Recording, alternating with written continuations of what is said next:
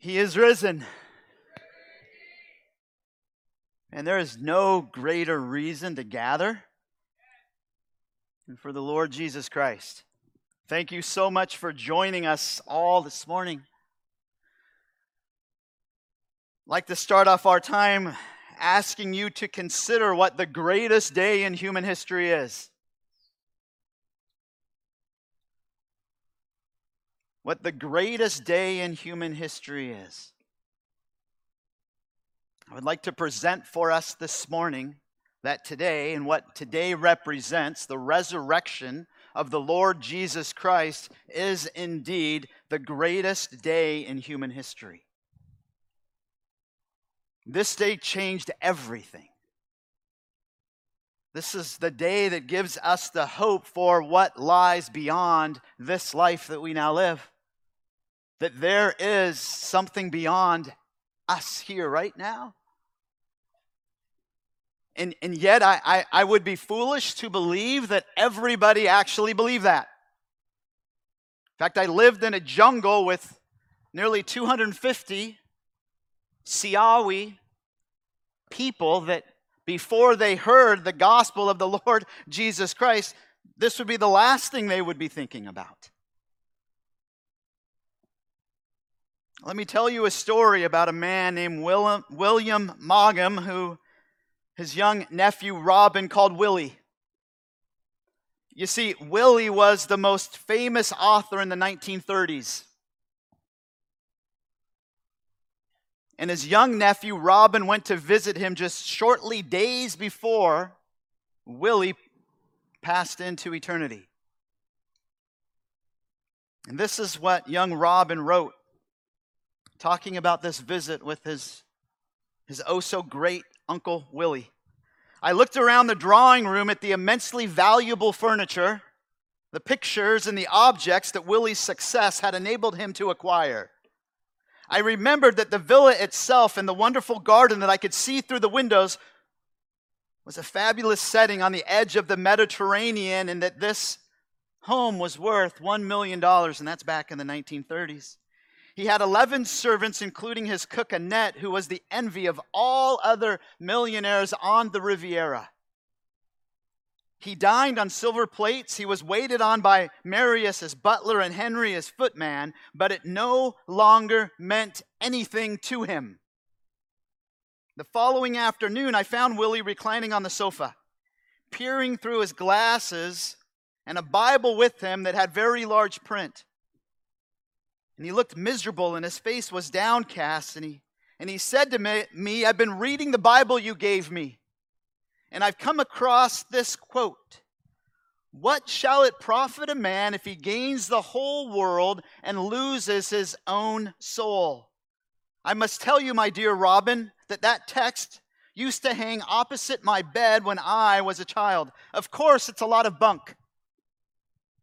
But the thought of it is quite interesting all the same. And that evening in the drawing room after dinner, Willie flung himself down onto the sofa. Oh, Robin, I'm so tired, he said as he gave a gulp and buried his head in his hands. I've been a failure the whole way through my life. I've made mistake after mistake. I've made a mess of everything. I tried to comfort him, saying, consoling, but you're the most famous writer alive. Surely that means something to you. And he responded, I wish I'd never written a single word. It's brought me nothing but misery. My whole life has been a failure. And now it's too late to change. It's too late. Willie looked up and his grip tightened on my hands. He was staring towards the floor now. And his face was contorted with fear, and he was trembling violently as his complexion grew completely white. And suddenly he shrieked, Go away, he cried. I'm not ready. I'm not ready yet. I'm not dead yet. I tell you, leave me alone. And his high-pitched voice echoed from wall to wall in the home. I looked around, but the room was empty as before. Willie, however, just began to gasp hysterically.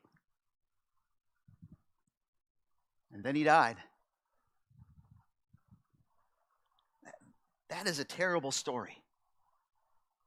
One of the most famous men of his time who had it all. He had money.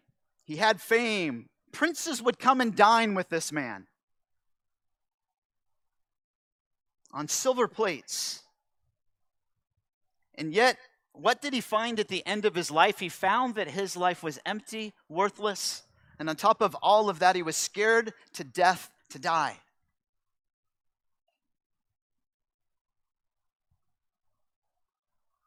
Listen to me this morning, please. Above the sound of everything that's happening out on the highway, above even what the people are doing next to you, listen to me, please. This is not the way that life was intended to be lived. God doesn't want anyone coming to the end of their life convinced that their entire life has been a terrible waste and full of emptiness. He desires that all of us would turn to Him in repentance and enjoy a relationship with the God of the universe who created us to enjoy life with Him.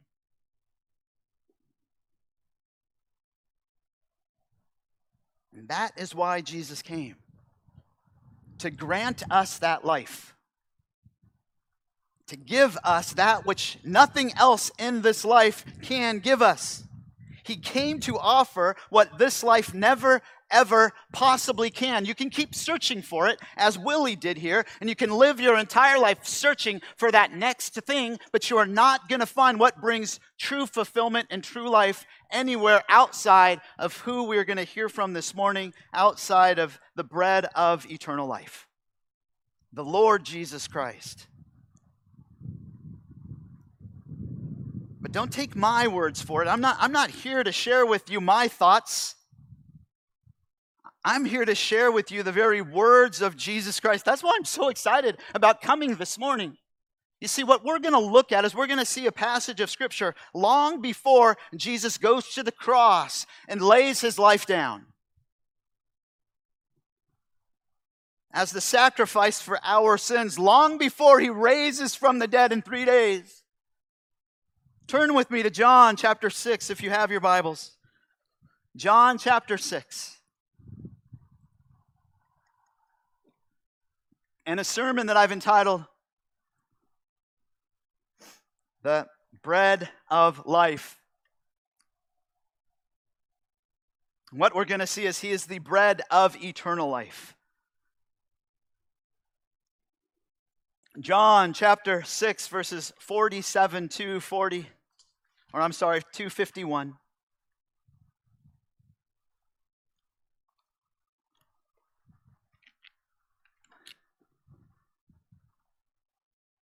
And hear what Jesus Christ has to say. Truly, truly, I say to you, he who believes has eternal life. I am the bread of life. Your fathers ate the manna in the wilderness, and they died. This is the bread which comes down out of heaven, so that one may eat of it and not die. I am the living bread that came down out of heaven. If anyone eats of this bread, he will live forever. And the bread also which I will give for the life of the world is my flesh. Let me pray for the preaching of God's word. Heavenly Father, nobody wants to hear from me this morning. I certainly don't want to share my thoughts. Speak to us through your word this morning as only your word can. Your word that is alive, that is living, that is active, that is inspired, that is inerrant, and that comes from you, that you are its source.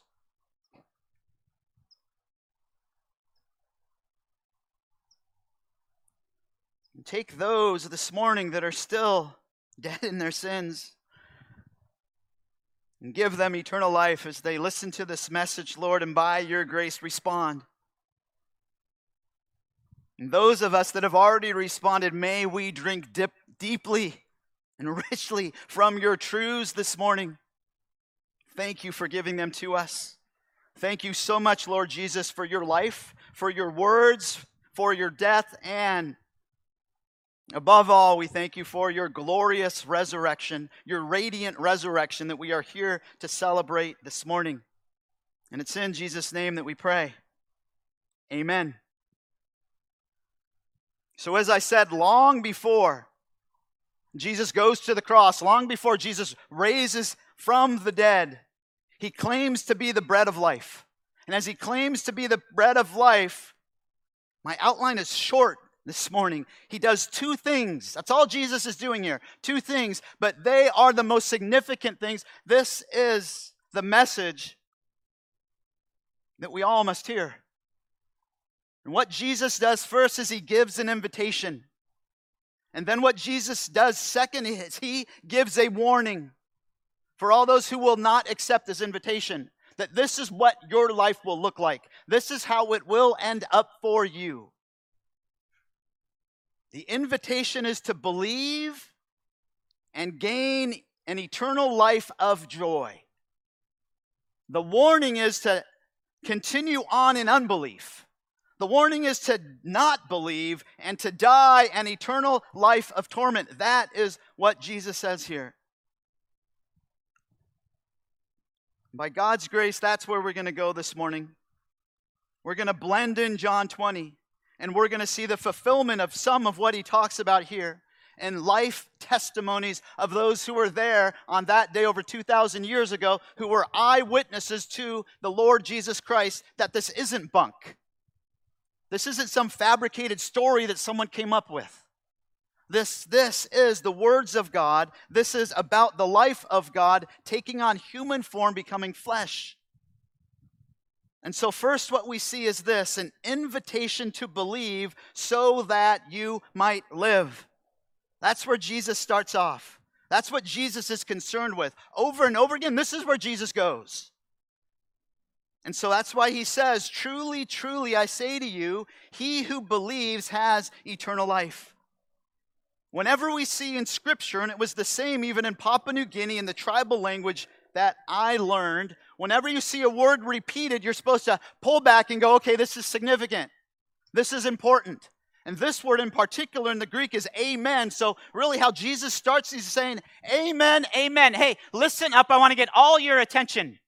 What I'm about to say is of utmost significance. This is a matter of life and death, and I don't want you to miss it. And what is this invitation that Jesus gives?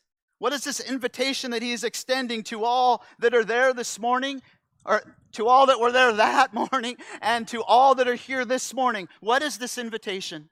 This invitation is to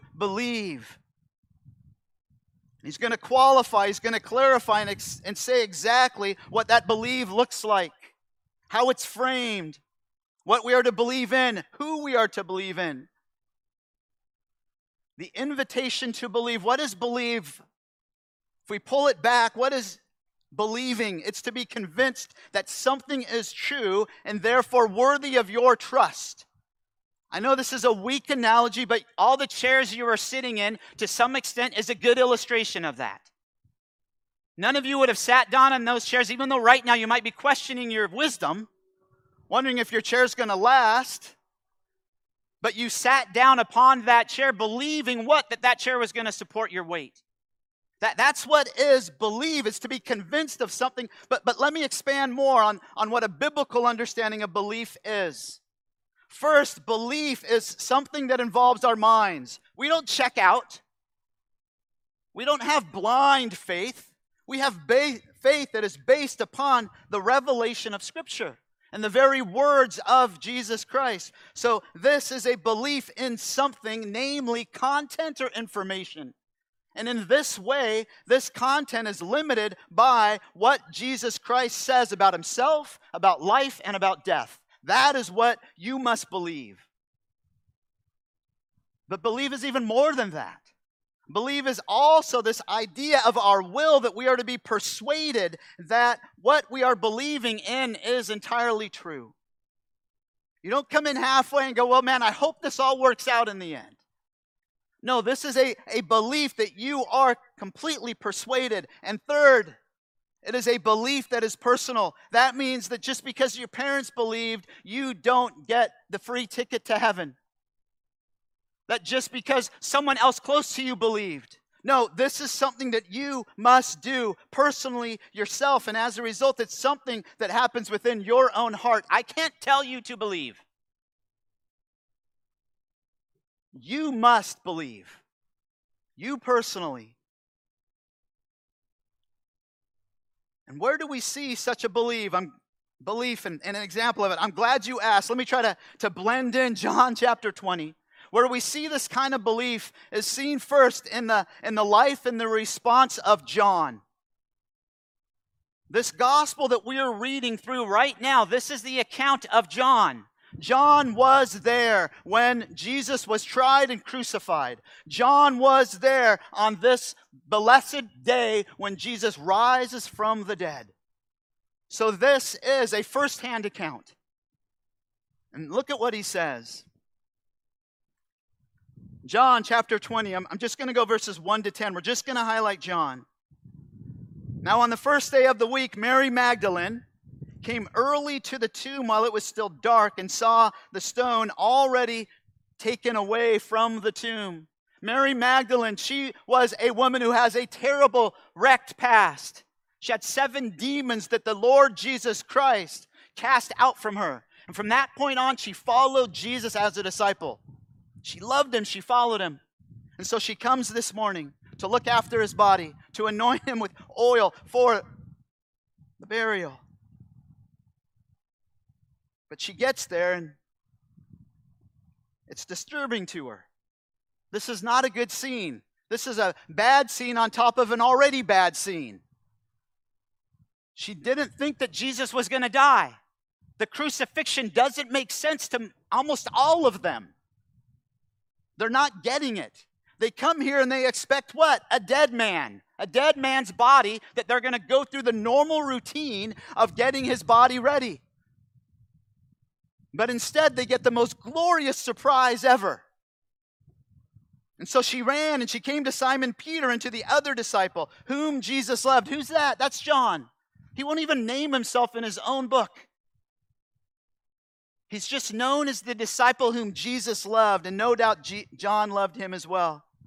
And said to them, they have taken away the Lord out of the tomb, and we do not know where they have laid him. She wasn't alone, but she was the spokesman for the women, saying, man, you go tell the guys what happened. And so Peter and the other disciple, verse 3, went forth, and they were going to the tomb. And the two were running together, and the other disciple ran ahead faster than Peter and came to the tomb first. John was a bit of a track star, but a little bit slower to take steps of faith. And stooping and looking in, he saw the linen wrappings lying there, but he did not go in. And so Simon Peter, also following him, and entered the tomb, and he saw the linen wrappings lying there, and the face cloth which had been on his head, not lying with the linen wrappings, but rolled up in a place by itself. So now Peter's mind is going. He's inside looking. John's outside looking in.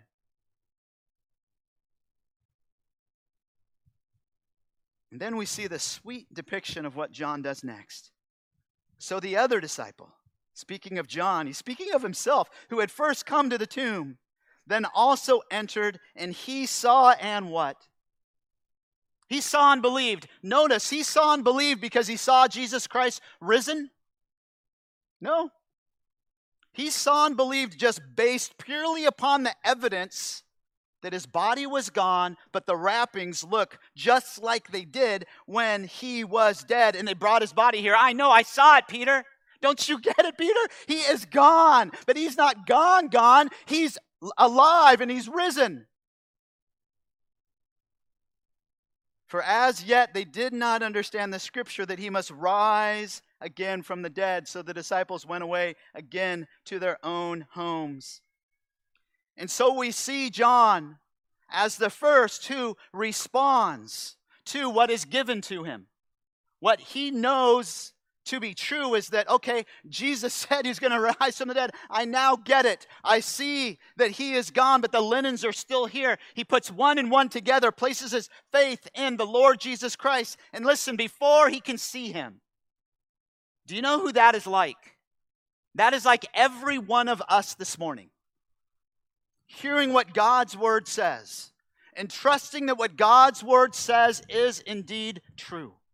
Jesus did raise from the dead. And that, believing, we believe that Jesus Christ is the Son of God.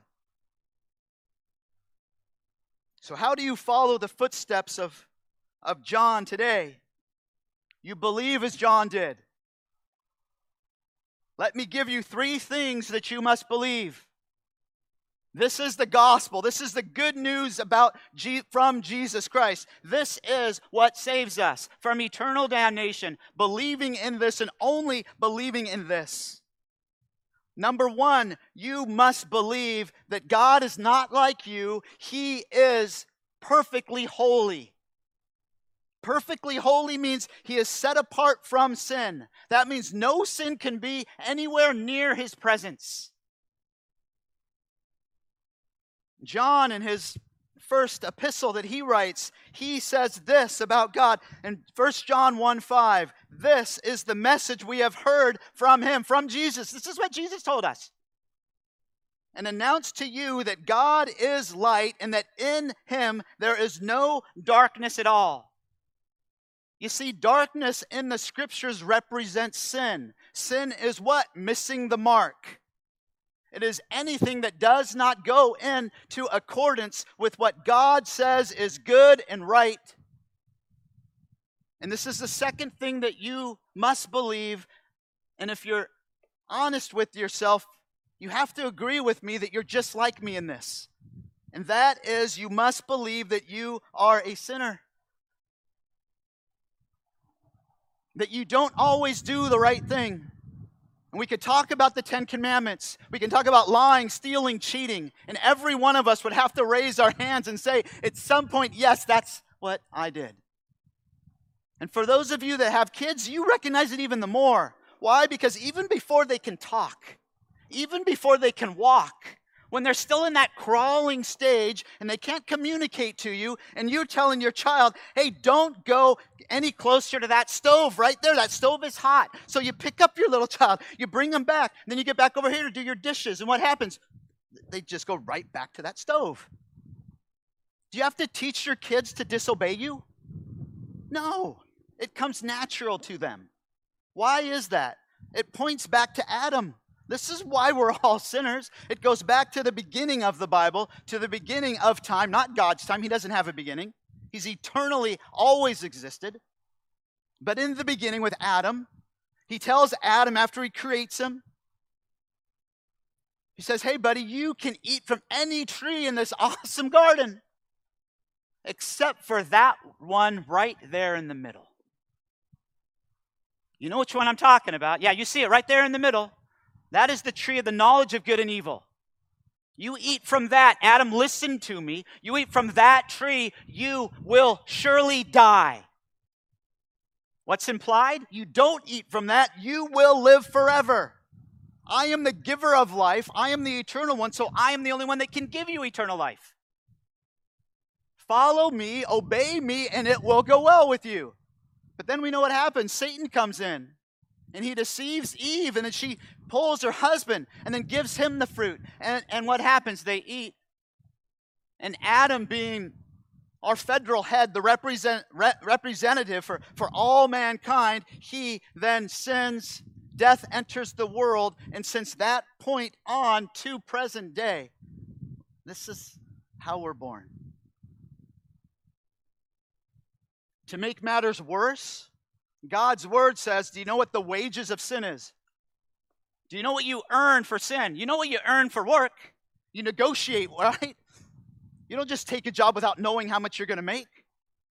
And so you're given whatever salary that you've come up with that package for when you take that job. Well, do you know what your wages earn for the sinning that you do? From the time you're little, that it keeps going. Do you know what's happening? It's like a bank account, but it's the wrong kind of bank account. This isn't money that's building up. It's God's wrath upon you because of all the sin that you start here when you're little and it keeps going. Actually, it starts when you're in the womb. And it keeps going and going and going and going. And God's word says in Romans 6:23, for the wages of sin is death. That's what we deserve. Rightfully so. God would be just to sentence us all to an eternal torment in hell, paying for our sins, suffering for them. Why? Because he is a holy, righteous, and just God. He cannot let sin go unpunished. But the glorious good news is that that's not the end of Romans 6:23. Because right after it says, for the wages of sin, it says, but the free gift of God is what? Eternal life in Christ Jesus our Lord. And that is what you must thirdly believe in him and him alone. And that is what we see John believing in. And turning back to John chapter 6, verse 47, then what does Jesus say is given to John for him believing in Jesus Christ?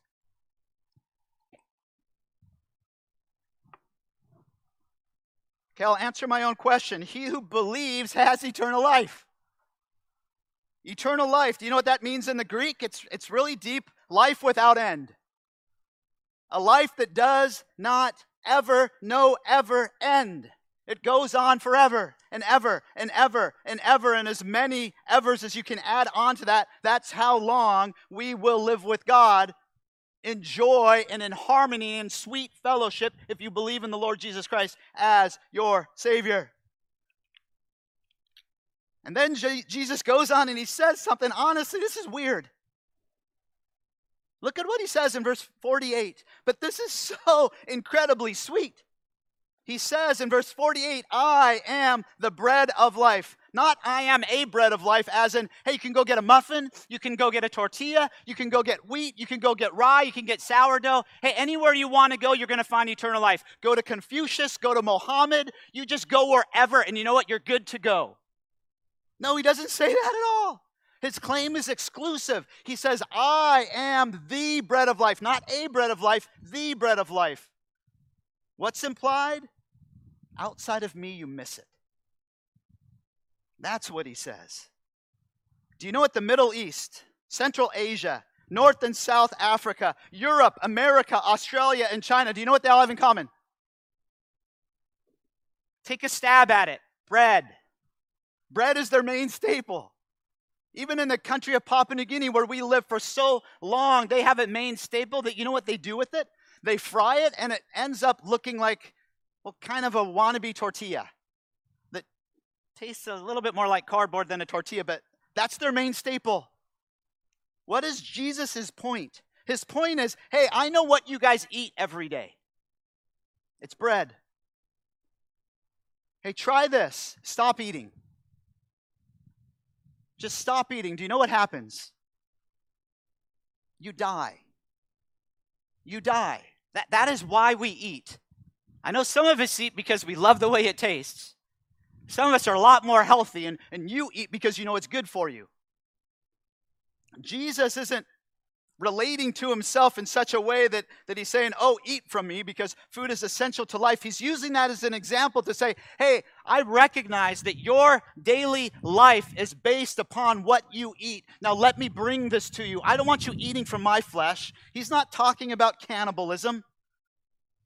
When we moved into our tribe, there were still 5 guys that were cannibals. That is not what Jesus is saying. He's not talking about communion. He hasn't instituted communion yet. This has nothing to do with taking him literally. He's not talking so much about eating his body as he is referring to eternal life is given through believing in him. That's what his point is. He's saying as you look at food to sustain you and keep you alive on this earth, Jesus says you must look to me and me alone in order to give you that which will allow you to live, not just for today, not just for tomorrow, but for all of eternity. What's so compelling about what Jesus says here is is what happens earlier in John chapter 6. You see, Jesus has gotten very famous. And more people are following Jesus everywhere. Why? Because he's the miracle man. He's doing miracle after miracle after miracle. So everybody's following him around, trying to get a glimpse of the man, the myth, the legend, Jesus Christ. So you know what happens? A whole bunch of people follow. He tries to hide out somewhere, but they come anyways. And then he teaches them all day long. Why? Because he knows that his miracles don't grant eternal life. That's the pull-in for them to recognize who he is, that he is God. And that is the reason why he can do this, and there's no other reason. And so what does he do? He preaches and teaches them all day long. And then he gets to be the end of the day, and his disciples are like, man, send them away. Jesus, there's like 5,000 men, and just the men alone, there's 5,000. And Jesus says, well, how are we going to feed them? He's testing their faith. And they're like, man, if we had wages for a year, we couldn't do this. Are you kidding me? Please send them away. This is hurting our brains. And Jesus says, what do we got? And they say, 5 loaves and 2 fish. He says, sweet, give that to me. And he prays and he asks the Lord to bless it, and what happens? A miracle. He feeds like 15,000, 20,000 people with these 5 loaves and 2 fish. Now turn with me to John chapter 6, verses 26 to 40. And I want to fill in a little bit so that we fully understand what he's saying in 47 to 51. Because you know what? This isn't the first time that Jesus has called himself the bread of life. He does it earlier. And he does it right after he's done this miracle of changing these 5 loaves of bread into umpteenth million loaves of bread in order to feed some, 20,000 people. And then people are still following him all over the place. He again tries to hide out with his disciples to have some time alone, and they follow him. He sends them on a ship. He walks across the water. They put 1 and 1 together because they've counted ships, and they're like, well, there's only 1 ship. Jesus didn't take that. How did he get from point A to point B? And that's the answer. That's what they want to know. Look at verse 25, John chapter 6. When they found him on the other side of the sea, they said to him, Rabbi, when did you get here? He doesn't even answer their question. Hey, I don't want you to consider that I walked across the water because you're going to lose me. I have something much more important to tell you, that you must listen. And then he does another truly, truly statement. Jesus answered them and said, truly, truly, I say to you, you seek me not because you saw signs, but because you ate of the loaves and were filled. See, you're only thinking about today. You're only thinking about your belly. Listen, I lived with people who live like this.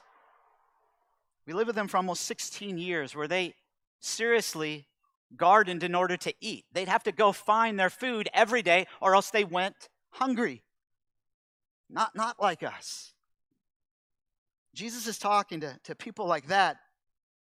And look at what he says. Truly, truly, I say to you, you seek me not because you saw signs, but because you ate of the loaves and were filled. Do not work for the food which perishes, but for the food which endures to eternal life, which the Son of Man will give to you. For on him the Father, God, has set his seal. And therefore they said to him, what shall we do so that we may work the works of God? And Jesus answered and said to them, there's nothing that you can do. He says this is the work of God, that you believe in him whom he has sent, a.k.a. pointing to himself, that you believe in me. You can't do anything to earn eternal life. That's all the other religions of the world.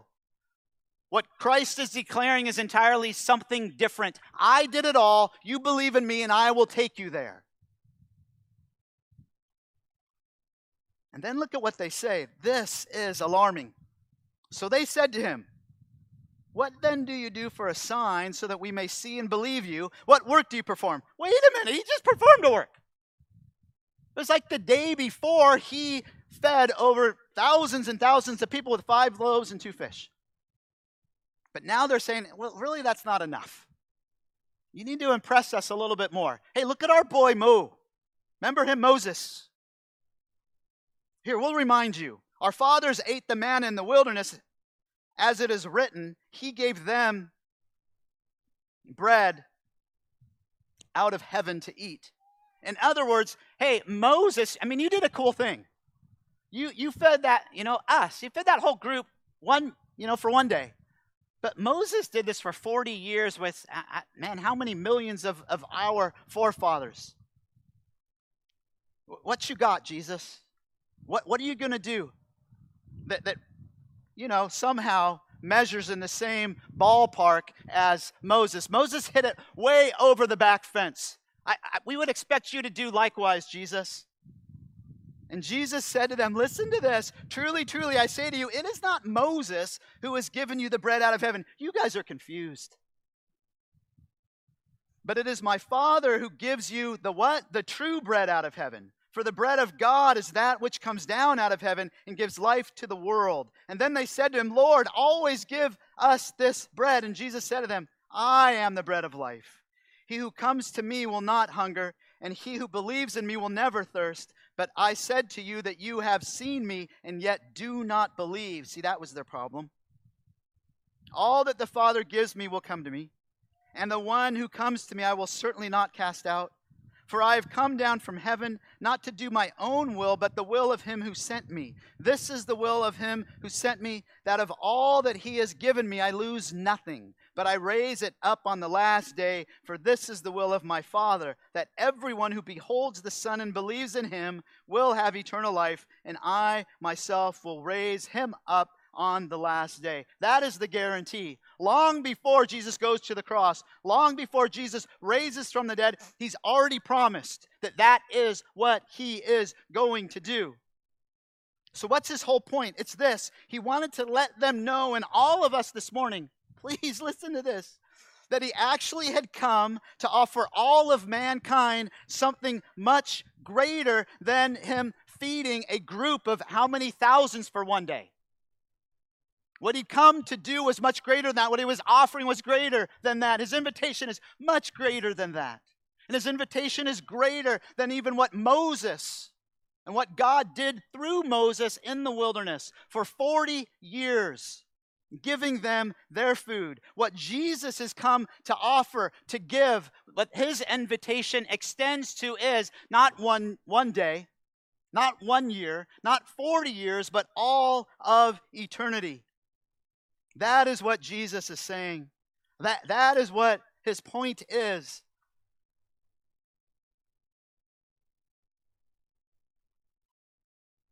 And the reality is not everybody believes, right? Not everybody's going to take Jesus at his word and actually believe it, which is why we see next him also give a warning. And his warning is sobering and it's stern. And his warning is don't believe, and then what? Then you will die. But he's not just talking about physical death. You see, when Adam and Eve, and when they sinned, when they disobeyed God, and they took that fruit, do you recognize that their death was twofold? There was, yes, a physical death. They didn't die instantly, but at that point, their ticker for death started. But they also died spiritually. At that particular time, they were separated from God. Why? Because he is holy. Well, we see the same thing in verse 49, as Jesus says this, your fathers ate the manna in the wilderness and they died. Notice what Jesus is doing here. He's not saying that manna is a bad thing. He's not saying that manna wasn't a blessing. In fact, turn with me to Exodus chapter 16. No, manna was awesome. I know the Israelites got tired of it and they complained about it, but it was God's provision for them. It was what kept them alive. It was God's grace extended to the nation of Israel when they did not deserve it. That's God, that's grace. So they start to complain. And we know the story. God delivers them from Egypt, and then they're like, what? You brought us out here so we'd die? Of starvation and thirst? And look at what the Lord says. Verse 11. Exodus chapter 16, and the Lord spoke to Moses, saying, I have heard the grumblings of the sons of Israel. Speak to them, saying, at twilight you shall eat meat, and in the morning you shall be filled with bread, and you shall know that I am the Lord your God. So what did God supply? He supplied quail or meat so they could kind of have like chicken dinners at night. And then he also supplied them manna, which literally translated means, what is it? They didn't even know what it is. That was their bread. And God supplied that, but notice, when God supplied that, He supplied that for one day and one day only. He was letting them know that this is a momentary, it's a now kind of thing.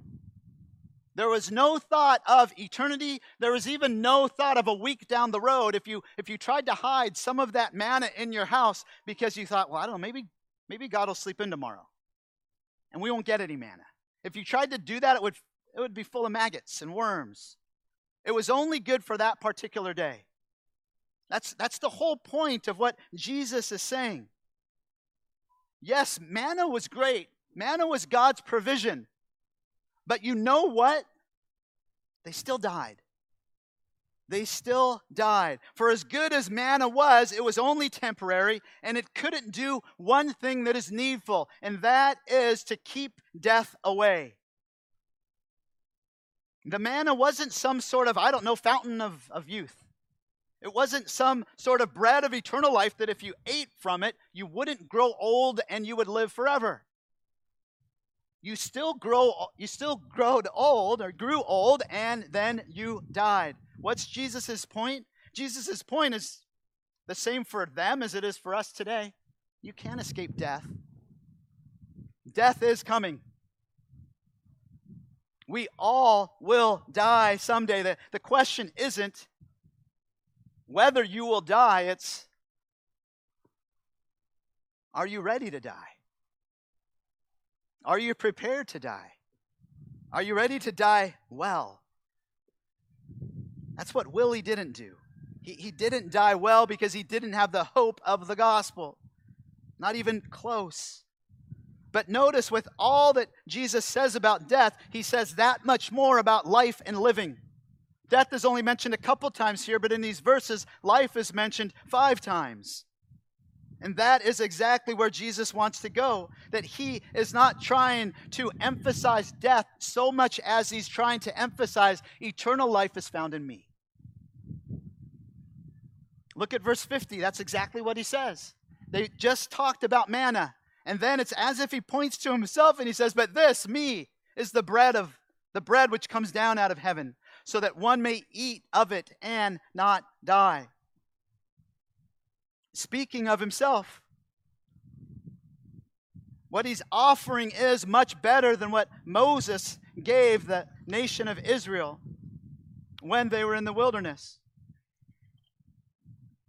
Jesus even says this in John chapter 6, verse 32 and 33 that we read earlier. He says, truly, truly, I say to you, it is not Moses who has given you the bread out of heaven, but it is my Father who gives you what? The true bread out of heaven. See, manna did come from heaven, but it wasn't the true bread. Jesus Christ is the true bread. And so what Jesus is saying is what I can offer you is so much better than what your ancestors got from Moses. And it is as if to crescendo his entire little mini sermon in chapter 6. Look at what he says in verse 51. He ties in the crucifixion and the resurrection here. He's pointing to them both. As he says this, I'm not just the bread of life anymore. I am the what? The living bread that came down out of heaven. I am God. I am God incarnate. And I've come to offer you life, but not just living right here, right now, today. I am the living bread for all of eternity. And if anyone eats of this bread, if anyone believes in me, he will what? Live forever. And the bread also which I will give for the life of the world is what? Is my flesh. What's he pointing to there? He's pointing to his body, that he's going to sacrifice his body, his flesh, for all of those that would believe in him.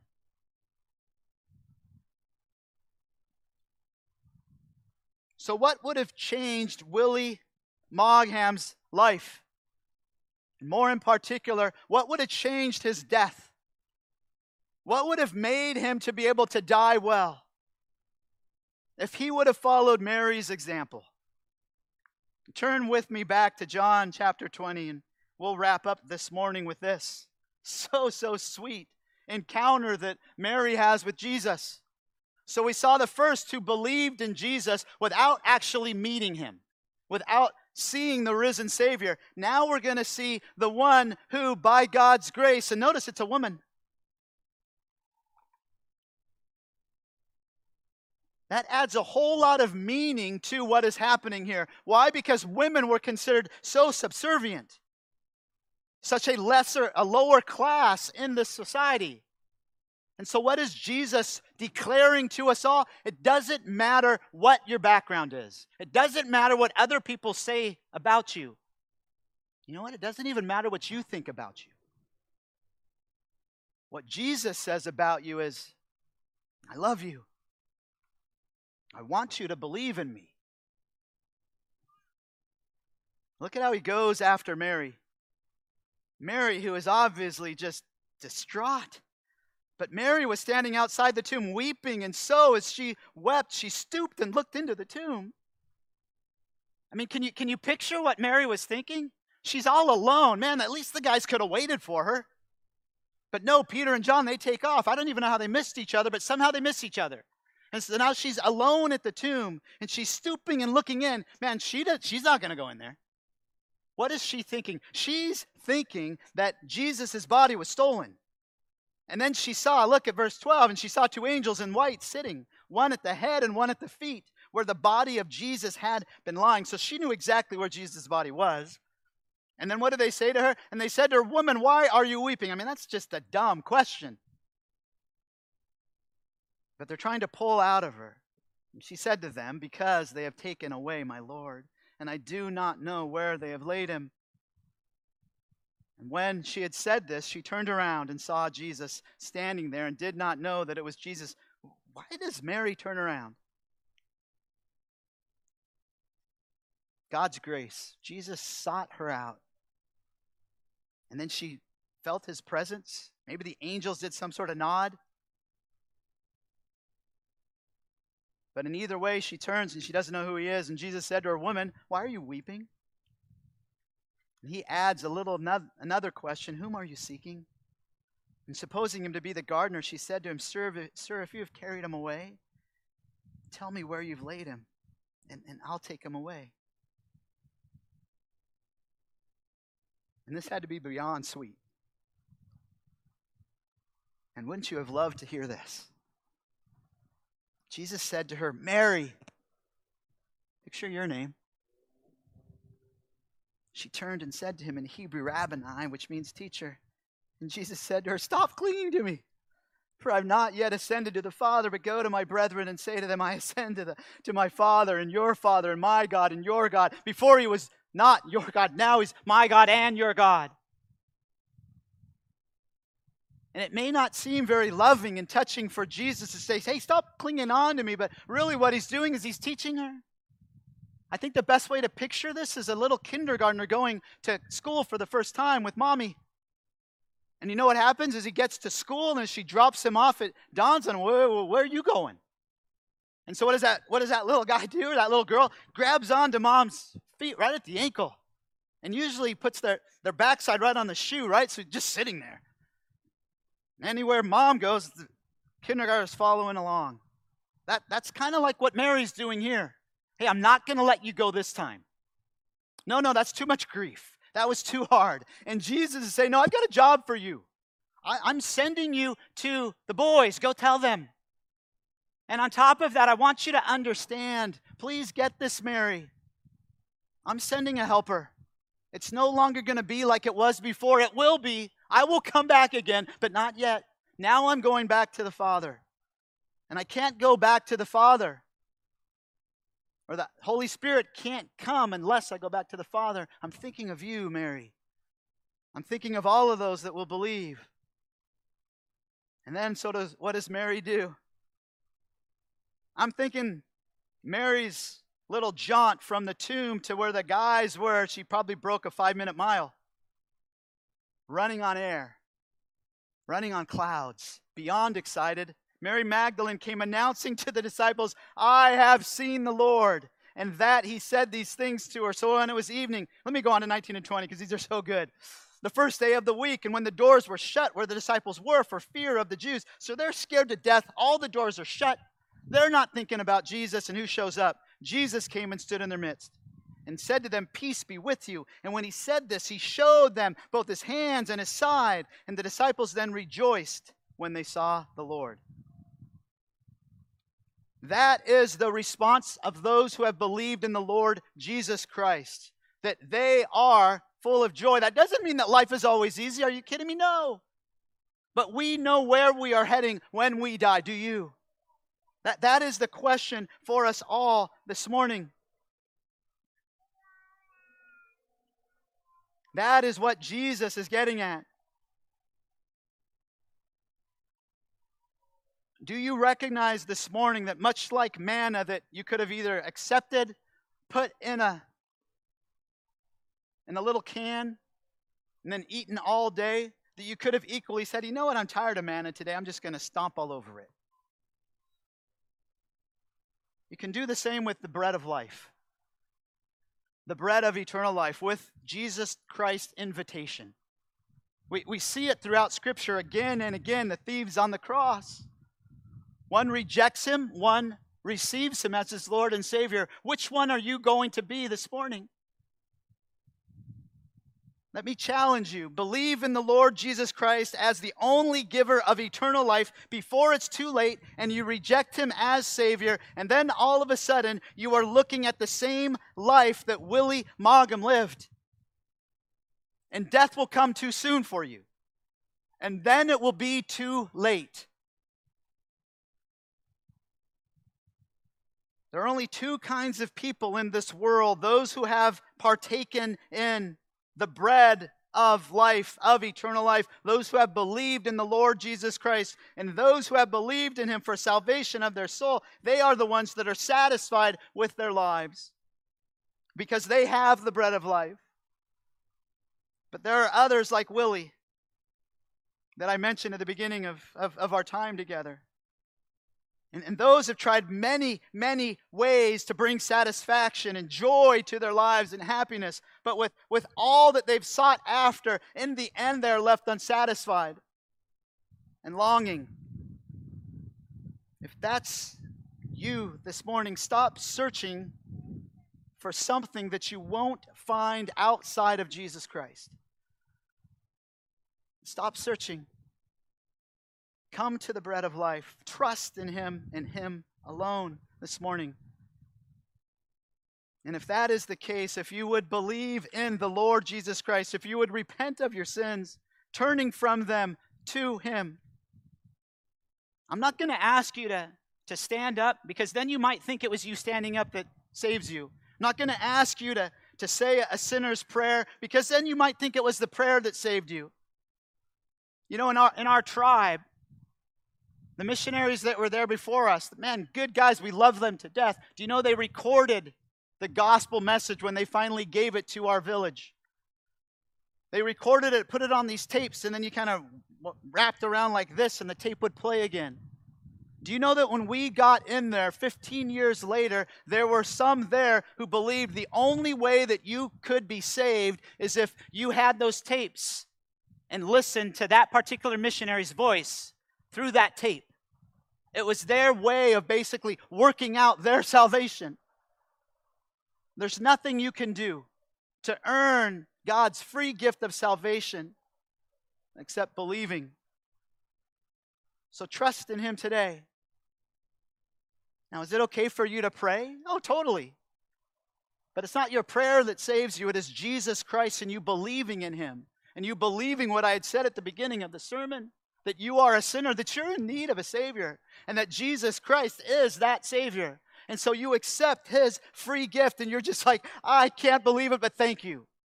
And then Jesus has this to say for you, or to you.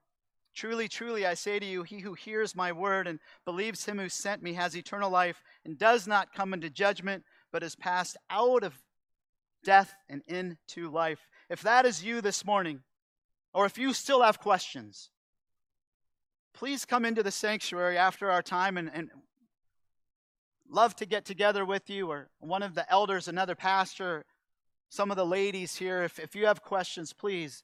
Or if you believe in the Lord Jesus Christ, if you have believed today for the very first time, come in. We'd love to give you a Bible. We'd love to make sure that you are slotted to attend a good, solid church that loves the Lord, loves his word.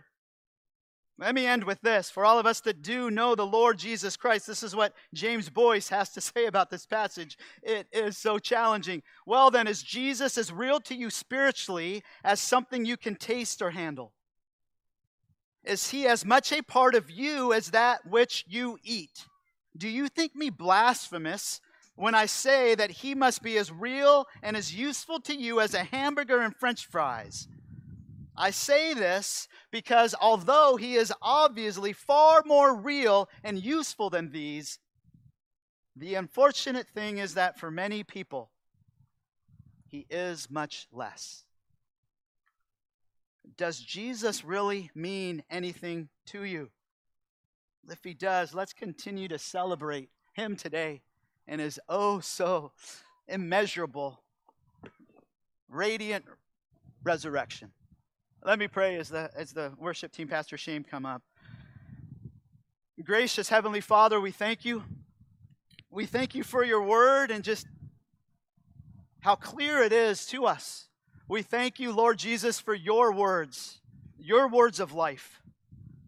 That you are the bread of life, that you are the true bread of life, that you are the living bread, that you rose from the dead, that you conquered death. And so we do not need to fear death anymore, and we praise you for that this morning. And we say thank you. And it's in Jesus' name that we pray. Amen.